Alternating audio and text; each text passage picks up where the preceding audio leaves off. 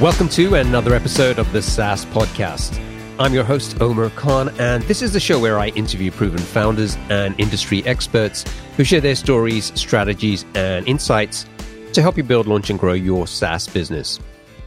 In this episode, I talked to Panos Siozos, the co-founder and CEO of LearnWorlds, a white label SaaS platform that lets you create your own personally branded online school. This is a story of three guys in Greece who built an e-learning software product while doing research for their PhDs. At the time, they had no intention to start a business.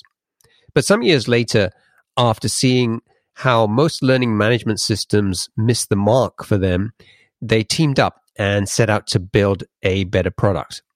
Two of the founders kept their day jobs and paid the salary of the third founder so he could quit his job and work on the product full time.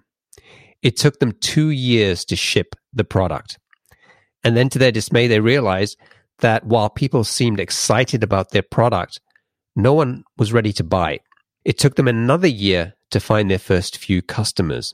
That's 3 years after they started. And during those 3 years, there were times when they thought about quitting, but they'd invested so much time and money that it was hard for them to walk away. They kept telling themselves, let's just get in front of more people. Let's listen to the feedback and keep improving the product. And maybe one day this will all pay off. Today, they have customers in 70 countries, a team of 40 people, and have built a multi-million-dollar SaaS company.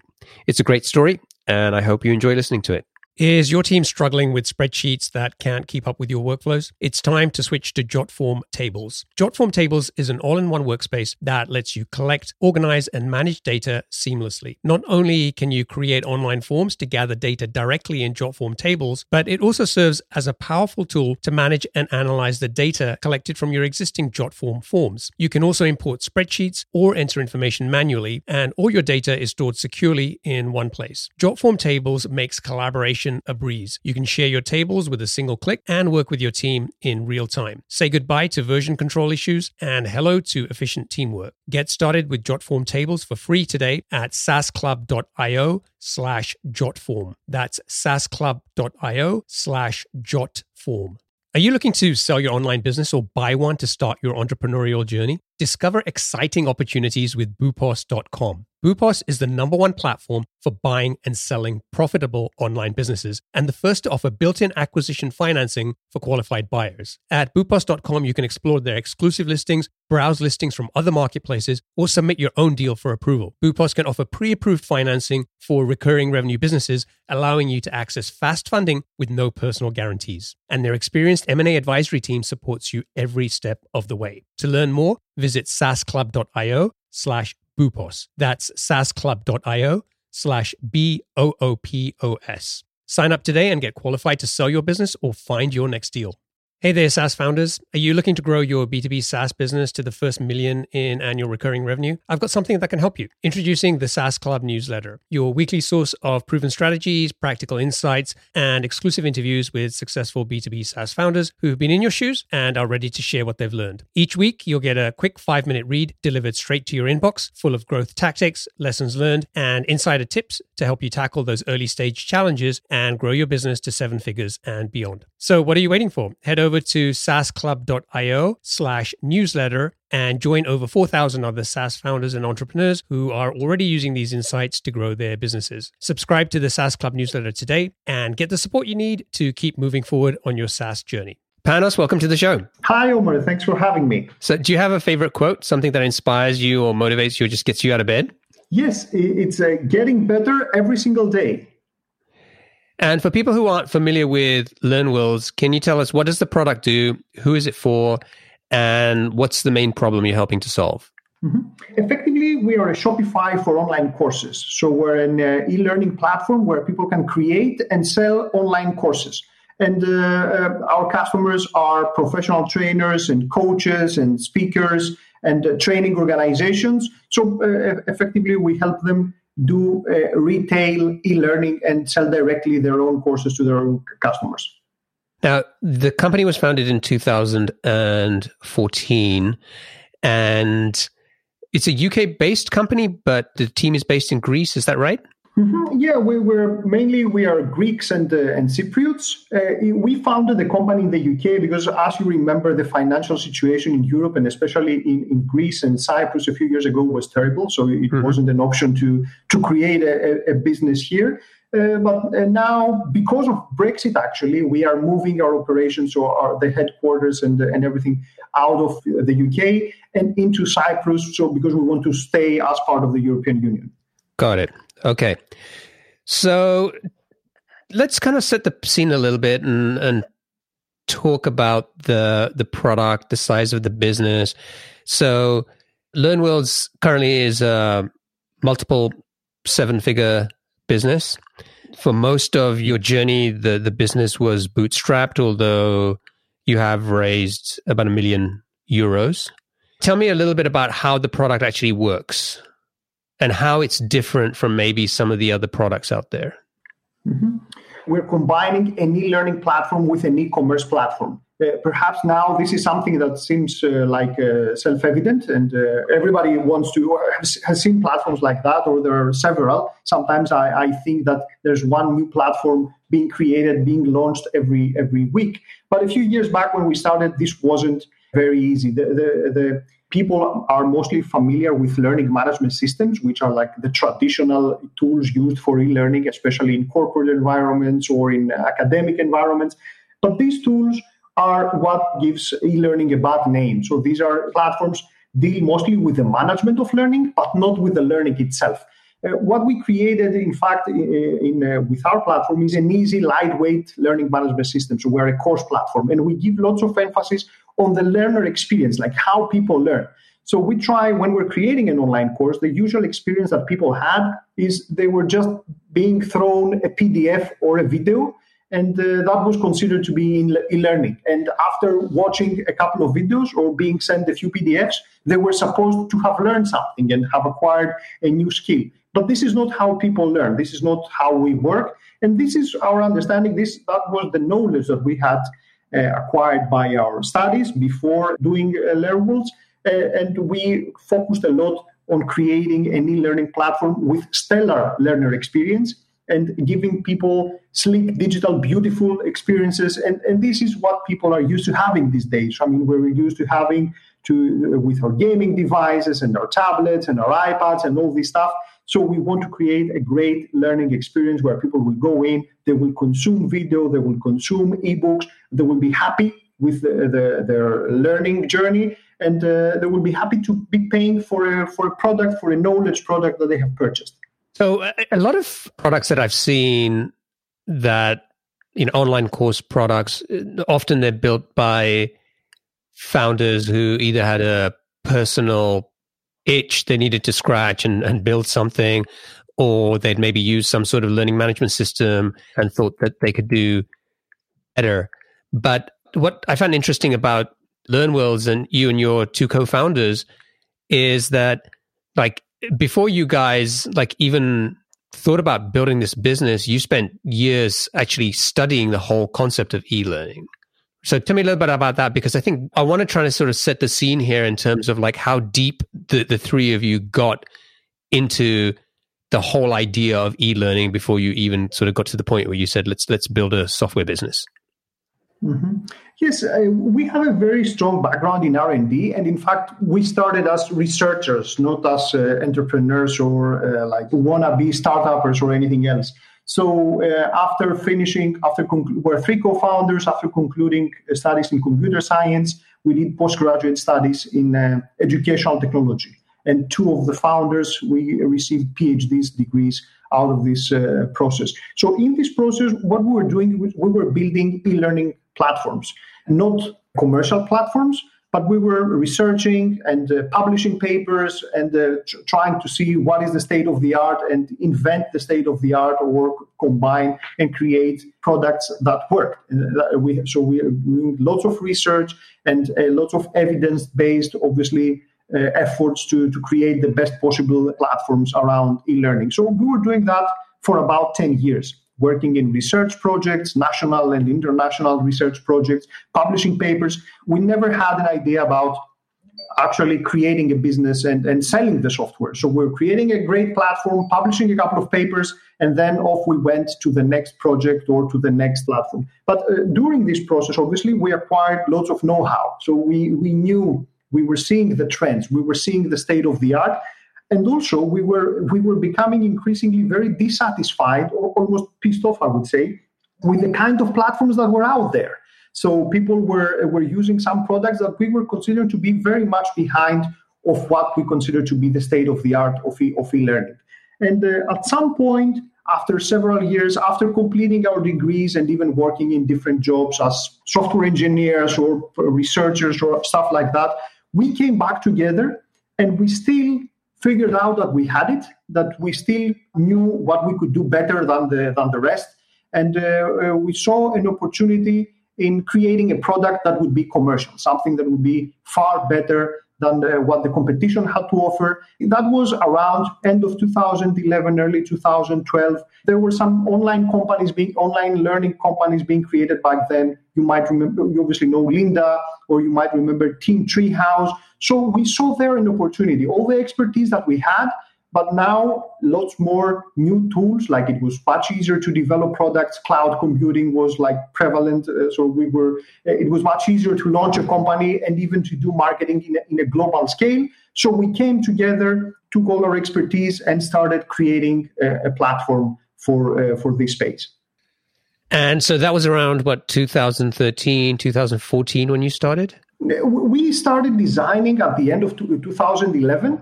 And then it took us 2 years to create the actual platform. So that was we were in a bunker. We weren't lucky enough to have a garage. That's the usual metaphor, people starting a startup in a garage. We didn't even have that. We were a remote team in 3 different cities, 2 different countries.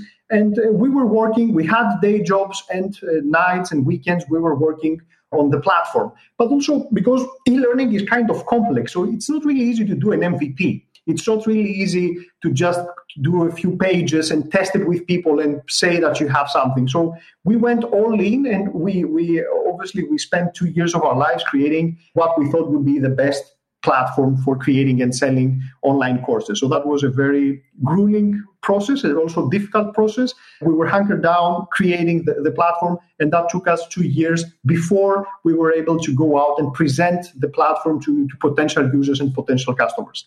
So the 3 of you were working day jobs at the time. This was basically a side project for you guys. That was a side project for the first few months. And then what we did is one of the 3 co-founders, sacrificed himself and went in the project full time. So the other 2 had to cover his expenses. So that was our experience.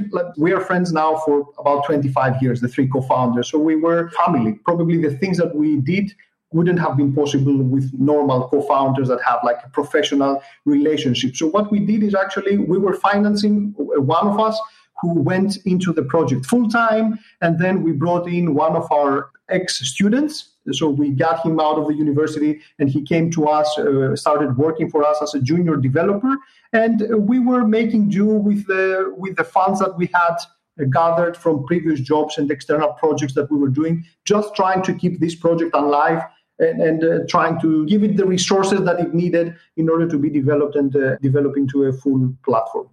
So for almost 2 years, 2 of you guys were paying the salary of the other founder, as well as this student that you brought on.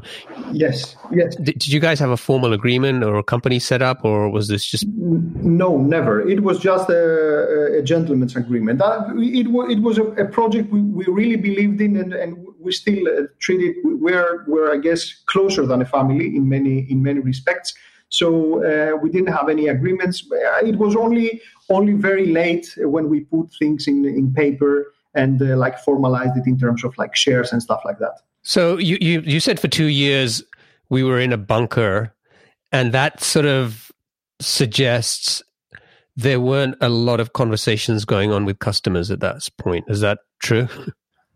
Yes, it's very true. I guess we did everything the other way around. So if we started again, we would probably have been much more agile and try to create prototypes and put it out there. We were certain, and in many respects, we were right that we knew what had to be done.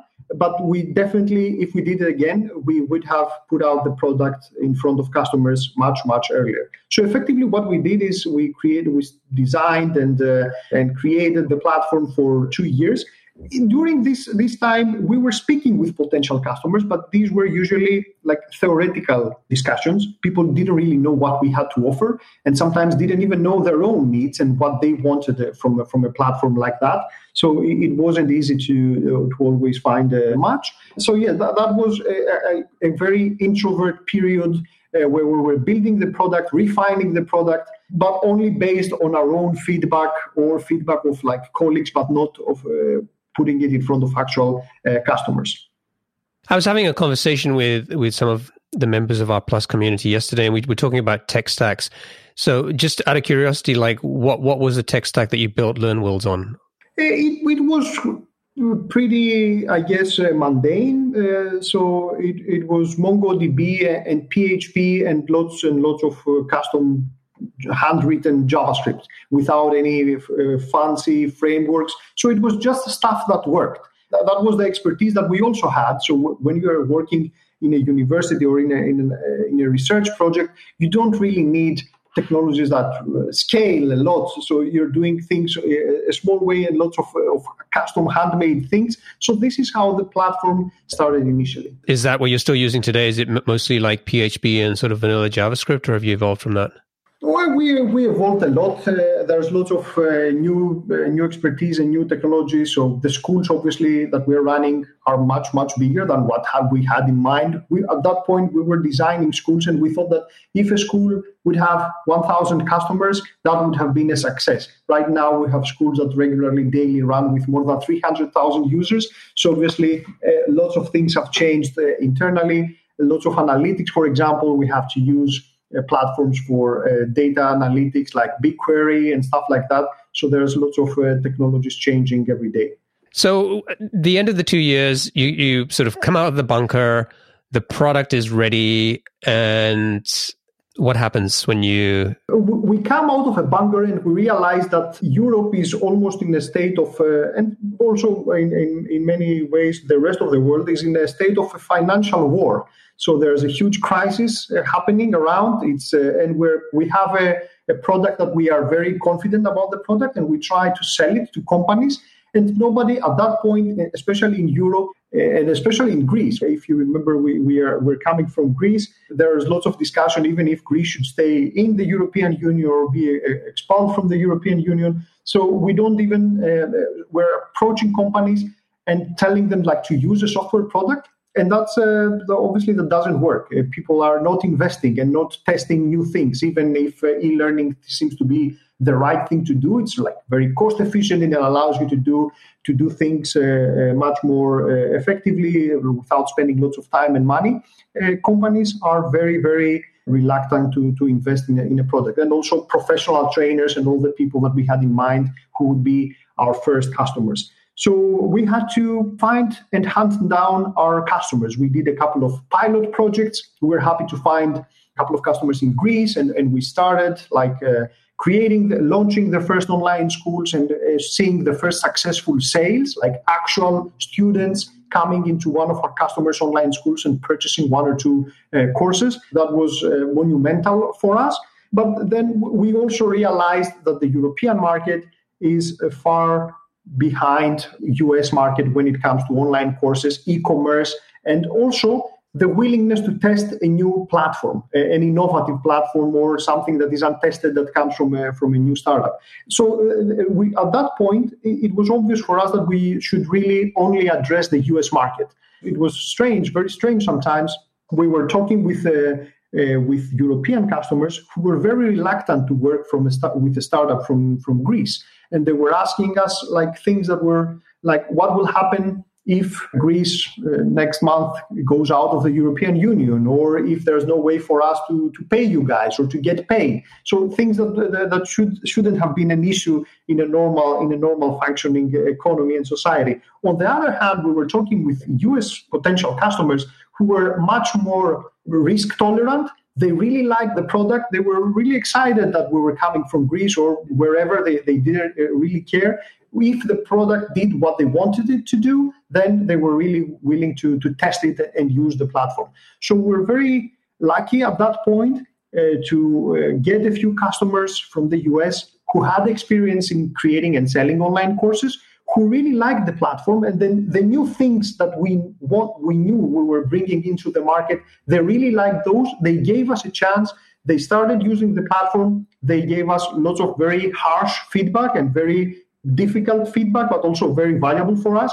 So we started working with them very, very fast, improving the platform, customizing the platform, and making it work for this customers. So that at that point, we went out of this bunker. We faced reality. We realized that we had to adapt very, very fast, adapt our understanding, conform to what the market actually needs and not to the theory that we had in our minds. And that was, at that point, we entered a very fast cycle of development and in continuous improvement and development and refine, which we still continue to this day. So I guess that was the point where our theoretical understanding and our research background, that we are the experts of e-learning and we know how this works, this is the point where we face the reality of actual e-commerce and facing customers that have built already businesses, e-commerce businesses, and knew how to sell in a natural market. So they gave us very frank feedback and very valuable feedback that we put into the practice. And at that point,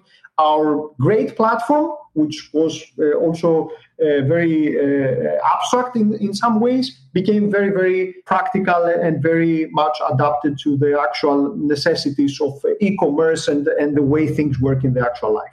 So when you came out of the bunker after 2 years, there was a period where once you got the product out there, you realized that nobody actually wanted it. And how long did it take from that point to get to that first customer or the first 10 customers? I think that was about a year. I would say it was the whole of 2014 when we started showing the platform and going to like pitching competitions and approaching customers, cold calling, mobilizing all our network and trying to talk with actual customers. Also doing our very first basic elemental kind of marketing mainly with content marketing and producing a few videos and blog posts and trying to show what we do better than the rest.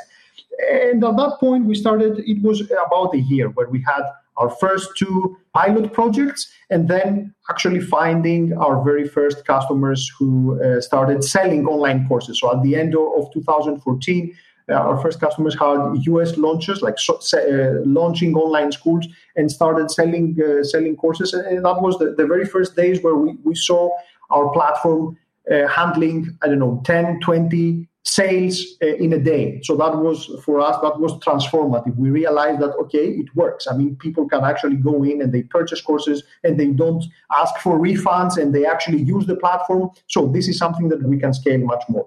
For people who might not be familiar with the situation in Greece, I think it's worth just calling out that this was a massive financial crisis and an extremely long recession that lasted 8-9 years, and you guys were building this business right in the middle of all of that. Yes, that's precisely how it is. I guess one of our early mistakes is that even with all these things happening around, we didn't shift to external markets or like the US market from day one. But our first steps, because we had the connections in Greece and we had all this good feedback, we thought that we could also sell the platform in Greece to big businesses. But that really didn't pan out. So I think we are very lucky that we were unsuccessful in finding customers in Greece and also having customers in Europe. So we had to go very, very early to the US market where things are much faster. People know what they want. They're risk tolerant. They're testing new products. They're early adopters. So it's a much bigger and much faster market. And even to this day, I'm amazed by the selling cycle of our platform. When we talk with European customers, it might take, 4 or 5 weeks for somebody to reach a decision. When you're talking with a US customer, giving them the same information, the same data, they will make a choice in 4 to 5 days. So sometimes it's like the differences are vast in how fast things work in the US market. So for that period of about a year where you're trying to find those first customers, what kind of pushback, what kind of objections were you hearing about the product? You mentioned some of this in terms of some people seem reluctant to do business with you because you're a startup based in Greece. But beyond that, when it came to the product or even the perception of the product through your marketing, and I know that was fairly limited at the time, what kind of pushback were you getting? Mainly, people were worried. They really liked the product. So that was the thing that kept us in the game. Because even those that didn't, at the end, didn't work with us or didn't reach the decision to take the leap of faith and use the platform, they really had some great feedback. So most of the pushback that we were getting was about our ability to help them and to be there. So are you going to be there next year? So will you be able to handle so many customers or so many users? Will you be able to assist me with support 24/7 because you are based in a different time zones, like 7 or 8 hours away? So these were the most difficult things, I would say. And the way to overcome them was with much work. So at some points we were doing presentations to people, and my schedule was starting at 10 p.m. my local time and ending 2 or 3 a.m. Because we had to speak with people from the Pacific coast. So it was as simple as that. We had to be there. We had to be present. We had to be able to give answers to people very, very fast. So at that point, we were still 4 or 5 people in the team. So as you can imagine, we were wearing multiple hats. I was making presentations to customers, and I was also the customer support representative, writing support articles and answering tickets at the same time. So what we were trying to be 24/7 ever present and give the impression that we are a much bigger company. Never lying about how big we are or how many people we have in the team, but always trying to be there to make people feel reassured and make them feel certain about their choice. So fixing stuff, fixing minor bugs very, very fast. We were doing things that are probably unsafe, like changing codes, changing the code, or putting new releases with minimum testing, breaking things and changing things very, very fast. But we were trying to be better every single day, improve small things, writing a better article, sending a better answer, creating an ad that would perform 0.5% better, trying to improve all things small and just be ever present and give people that reassurance that we are improving this, that this is, if they get something, tomorrow or 1 week from now, they will have a better product. That was something that helped convince people and help them stay with us. They understood that we had the depth about e-learning. We were understanding what we were building. We had a vision. So this vision and our passion about e-learning really resonated with them. But we also had to convince them that if they build a product, people were effectively building a business on top of our platform. So we had to convince them that the platform would be functional, that our support will be there, and that if they need something, they had my mobile phone. So you can imagine people were calling me like 2 a.m., 3 a.m., but they knew that they could find me. So even though we were small, that was the thing that helped them take the leap of faith and invest in our business. Effectively, we were a bootstrapped business, so our first customers were our investors, and we still think of them this way, that our best investors are our customers. Are you an entrepreneur looking to buy a profitable online business or a founder ready to sell? Boopos is the #1 platform for buying and selling profitable online businesses. With their exclusive listings, as well as listings from other marketplaces, and the option to submit your own deal for approval, Boopos has you covered. Plus, they're the first to offer built-in acquisition financing for qualified buyers of recurring revenue businesses, allowing you to access fast funding without personal guarantees. and their experienced M&A advisory team supports you every step of the way. To learn more, visit saasclub.io/Boopos. That's saasclub.io/BOOPOS. Sign up today and get qualified to start your entrepreneurial journey or sell your business at the right valuation with Boopos.com. So you'd been thinking about e-learning for a long time, as we talked about, during getting your PhD. You guys are sort of starting to see opportunities as you look at other e-learning products out there. Then you spend 2 years building the product, and then it takes another year before you're finding customers. What kept you going through that time? Like, why did you keep going when a lot of people might have just said, okay, look, we kind of spent 2 years building this product. This doesn't seem like there's the market opportunity that maybe we thought that there was. And, we're going out there and people are sort of saying nice things. They're telling us they like the product, but they all seem to have excuses or objections. Maybe they're just trying to be nice. Maybe we just built the wrong product. Like, what kept you going? Well, sometimes I think that probably we weren't very smart in that. So and it also has to do with what you said before about the general environment and like a crisis being there. So if we were in a different environment with many more options, we could quit our startup and start working for like one of the big tech companies or whatever. This is perhaps something that we might have done.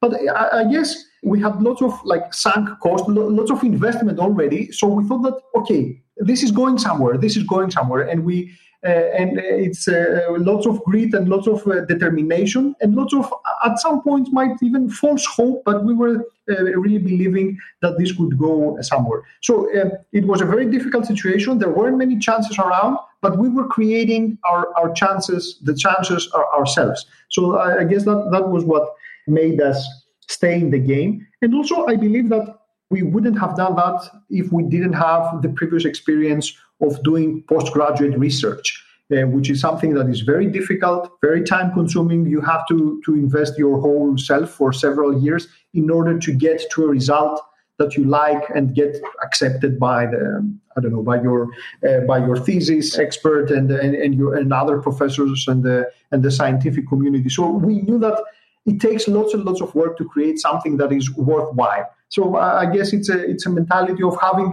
to put the work, even the difficult work, in order to get to a place where you get rewarded for that. So that's, I guess, what kept us in the game, and the little improvements that we were doing, that we were seeing every day. So there were little, even, I don't know, it could have been like false signals of hope, but these little things like getting some good feedback and getting a potential customer from here and somebody who's interested from another place, these are the things that were keeping us in the game. Now, all three of you are engineers. And so at some point you realized, we need someone to be doing the marketing and sales as well. And that needs to be us. How did you go about learning how to do that? Well, I'm the one that was tasked with this. So we were three co-founders. I was the one that was further away from coding. So I had a previous job at the European Parliament in Brussels. So effectively, for our US listeners, it's something like being a chief of staff of a US senator. So I was working in this capacity about R&D policy in European Union and stuff like that. So I was already a few years away from I had left coding for a few years. And also I was, I guess, the more extrovert of the team. So I was tasked with marketing. So obviously I had no idea about all this stuff. So I started reading every kind of blog and podcast and everything that you can imagine about like what is a startup and what is marketing and what is content marketing. So I was discovering all these things. And also what we understood that we knew that we needed to do is do all sorts of startup training that young people do these days. Like we participated in startup competitions. The rest, I guess, were guys that were 20 or 25 years old. We were 35, so a bit older, but still we knew that there was something that we needed to learn there. We needed to learn how to pitch. We needed to learn how to make our value proposition concise. We needed to learn how to do a business model canvas and start to see what is it that we are selling, what is our business proposition. So these were baby steps, I guess, but these were things that we understood that we lacked, and we needed to create this understanding. So I guess we started from a very basic understanding of business. Effectively, we thought that we just create the best possible product and it will sell itself. And when we got out, we realized that it doesn't work this way. So we had to do all the learning and start acquiring this knowledge. So effectively, I built our first digital marketing campaigns, like created a Facebook account and obviously created a few terrible campaigns that didn't work, or we didn't know how to measure our conversions. All the mistakes that you can see in a startup, we probably made them. But we made mistakes and we tried. That's, I guess, what makes what can make a startup successful is not what you know, but how fast you learn. And we were very fast learners. So we were making mistakes, big and small, but we were trying to do something better the next day, like a better ad, copying an ad or stealing an ad idea from a competitor, whatever, anything that could make small things work and bring some people over to our website, like creating a website, all the basic stuff to put our platform in front of people's eyes and have them test the platform, because we knew that once they actually saw the product and use the product, that they would value it and get hooked. But it was a very difficult task for us to get them there, like create awareness around our platform, get people inside and get them to start using the platform. So something that I can mention is that for the first 3.5 years, the trials of it's a SaaS product. So obviously people want to start a free trial. That's the best way. We are trying to be product led. So people want to just do a free trial. So for the first 3.5 years, we were creating the trials manually. So people were coming to our website. They were asking for a free trial, and then obviously thinking that they would get it immediately on the spot. And then they were receiving an email that says the team is working and we will send you the trial in a few minutes or hours. So my co-founder, our CTO, Panos, was waking up early in the morning and trying to see how many trials we had overnight. And he was manually copying and pasting databases, creating a new trial, and then we were emailing the credentials to the potential customer to come inside. So these were the things that we were doing, and trying to get as many people as possible to actually test the product, and then we were hoping that the product will do the rest. We've all heard, Paul Graham and the whole, do things that don't scale, yet it's very easy to spend your time trying to come up with scalable solutions too soon. And one interesting lesson, I think, with you guys is that you really took that sort of advice on board, and you spent a lot of time and effort creating very customized solutions for some of your early customers, which wasn't scalable, which was expensive, but was probably the right thing to do at that time. So tell us a little bit about that and why you took that approach and what you learned from doing that. Yes. So I think Paul Graham is very right to say that you have to do unscalable things. The catch here is that you don't know which unscalable things are worthwhile or are the ones that will lead you to success. So we're probably doing lots of unscalable things even today, and some of them we shouldn't. But one of the things, as we mentioned, that we were doing back then, once at that point when our e-learning expertise faced the marketing, digital marketing and e-commerce reality, this is where we had a couple of customers we were very lucky to get their feedback. So when they were asking for something, we knew that it had to be done, because it wasn't like some kind of, or it wasn't a weird request, but they knew, because they knew how to sell.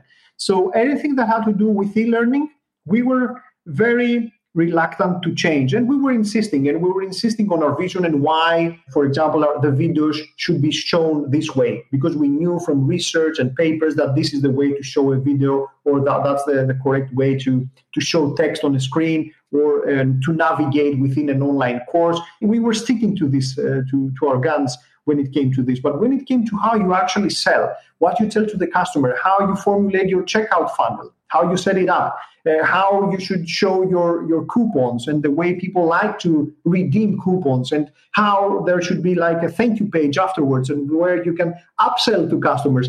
That was a treasure trove of knowledge that we didn't have. So we knew that at that point we should sit down and listen. And we were doing customizations, which were very, very unscalable. So we were changing codes in different people's instances.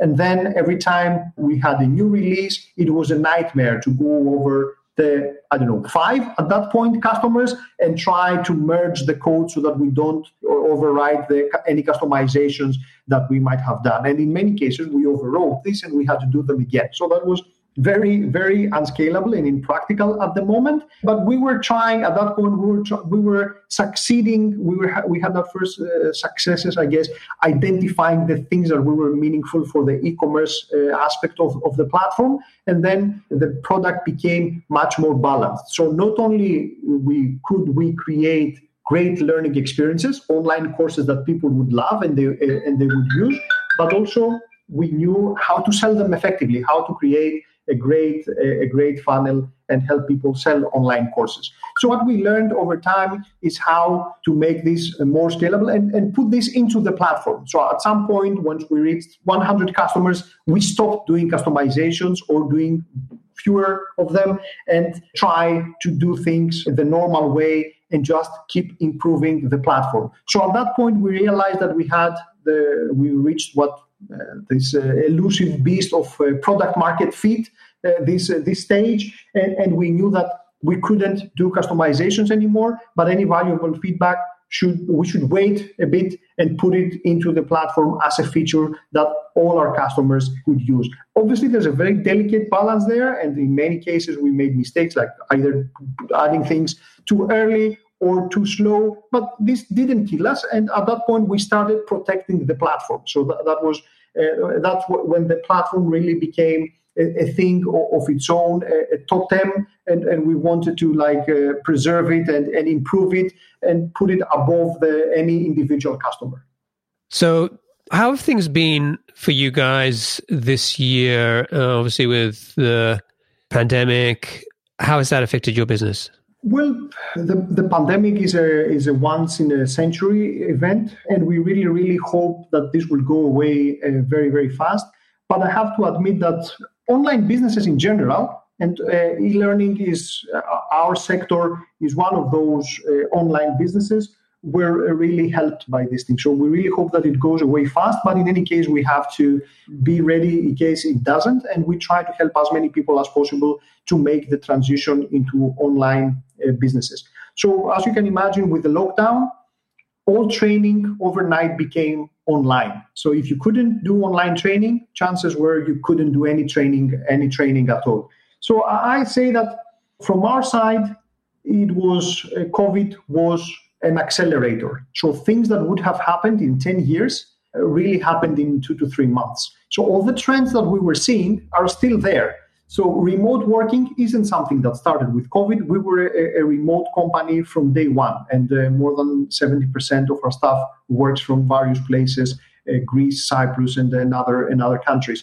So that's not a new thing. Or people trying to do side projects or try to create side income for their businesses, or try to portray themselves as experts and enhance their branding through the means of an online course or an ebook. These were new things. But obviously with COVID, all these trends really coalesced and all things really accelerated. So it was some crazy times, a few months with growth of about 15% per month, which also, it was very difficult for our own people because, as you can imagine, everybody was working from home, schools were closed, so kids, families, were trying to balance that and the well-being of our employees, and also trying to help many people, thousands of people who were panicking, who were losing their day jobs, who were losing access to their customers or ways to make money, who were trying to do what we call emergency education. So you can imagine that you are a fitness center or a yoga salon, and then overnight you don't have access to your customers, and you are trying to make things do by using Skype,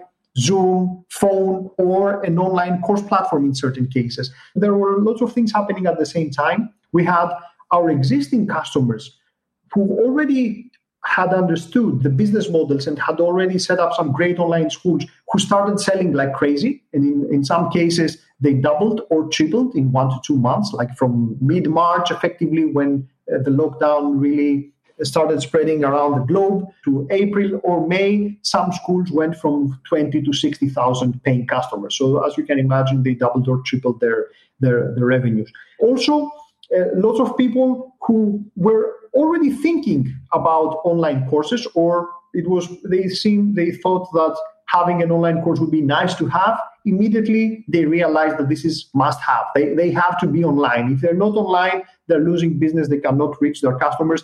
So that was another huge growth factor. But also, there were other people who were trying to find a temporary solution, like do emergency education, as I mentioned, fitness, yoga, sports clubs, online summits, and people who were doing conferences and events. Everybody tried to transition into online business model and trying to find alternative revenue sources. So we had to help them as well.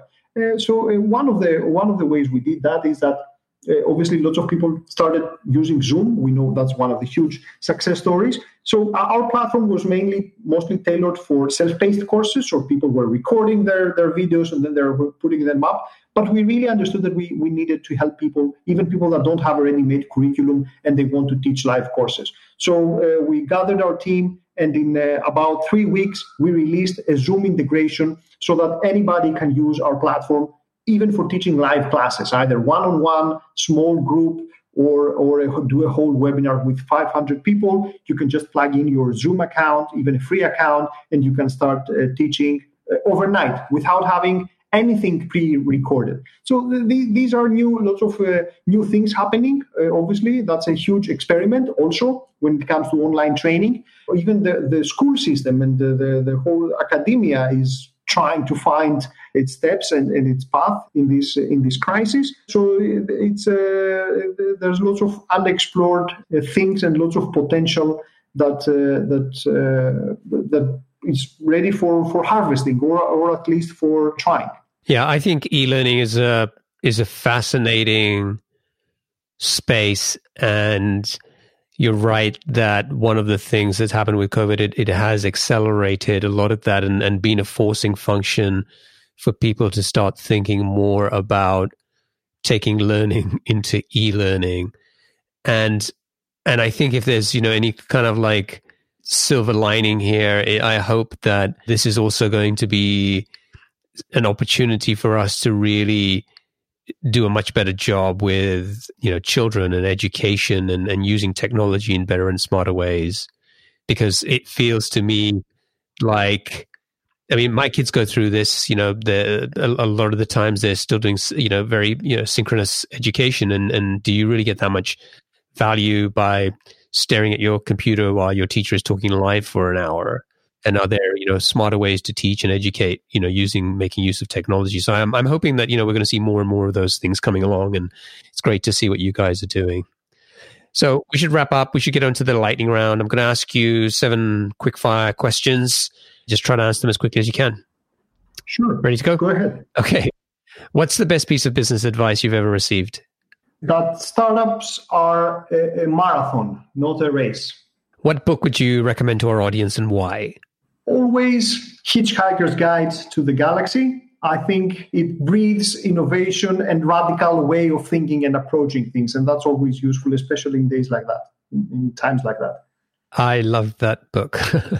What's one attribute or characteristic in your mind of a successful founder? Patience. I guess that's the best thing that you can have, especially with people who are the ones that need it the most. Yeah, and I think your story also is a great example of patience and perseverance. So what's your favorite personal productivity tool or habit? Sleep. I think I'm missing a few years of sleep. So that's whenever I realize, I know that lots of people are struggling with this, but I really know that when I can get, 7 hours of sleep, I know that the next day I'm gonna kill it. So that's the thing I miss the most. What's a new or crazy business idea you'd love to pursue if you had the time? There's lots of craziness. Sometimes I think the most radical thing I think about is trying to do what we did now again with the things that I know. So I know that it might seem a bit strange or a bit masochistic even, but I would try to build the same thing starting again with all the knowledge that we have now. That would have been a great experience. Yeah, very masochistic. What's an interesting or fun fact about you that most people don't know? Wow, I don't know. I guess I wore daily a suit for 5 years when I was working in the European Parliament as a policy analyst, and I haven't touched a tie since. I love that. And what's one of your most important passions outside of your work? My family. That's the thing that all of us, I guess, the three co-founders, because we're almost in the same age, raising small children and going through this with them, also going through through COVID and the pandemic and the remote teaching. This is the thing that keeps us working and keeps us alive. Awesome. Panos, thank you. It's been a pleasure, and I really enjoyed learning about the LearnWorld story and how you guys have built this business into multiple 7-figure SaaS company. And I think there's some really important lessons for a lot of people in terms of, the 3 or 4 years of the journey from building the product to finding customers. For a lot of founders, it's that getting started is really hard. And I think there's a lot of inspiration and advice that you shared there. If people want to find out more about LearnWorlds, they can go to learnworlds.com. And if they want to get in touch with you, what's the best way for them to do that? They can just shoot me an email at hello@learnworlds.com. I'm always there. I'm always seeing all the incoming emails still. So we're happy to connect with anyone personally. Awesome. Thank you so much, Panos. It's been a pleasure, and I wish you all the best. Thanks for having me, Omer. Stay safe.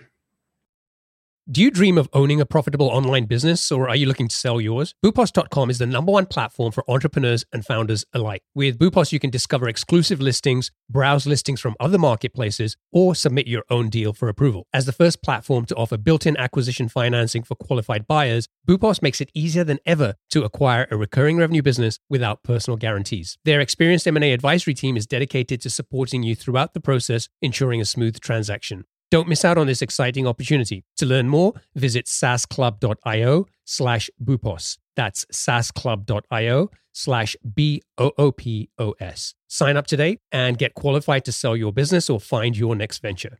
Are you still wrestling with rigid spreadsheets that slow down your team? Jotform Tables is a solution you've been looking for. Jotform Tables combines the power of a spreadsheet with the flexibility of a database. You can collect your data through customizable online forms, and Jotform Tables automatically organizes and stores all the data submitted through your Jotform forms. You can also import and export files and collaborate with your team effortlessly. All changes are synced in real time, so everyone is always on the same page. But Jotform Tables is more than just a spreadsheet alternative. With conditional formatting, data visualization, and more than 250 integrations, it's a complete productivity platform for your team. You can even automate tasks and workflows to save time. Ready to centralize your data, boost your team's efficiency, and take your productivity to new heights? Sign up for free at saasclub.io/Jotform. That's saasclub.io/Jotform.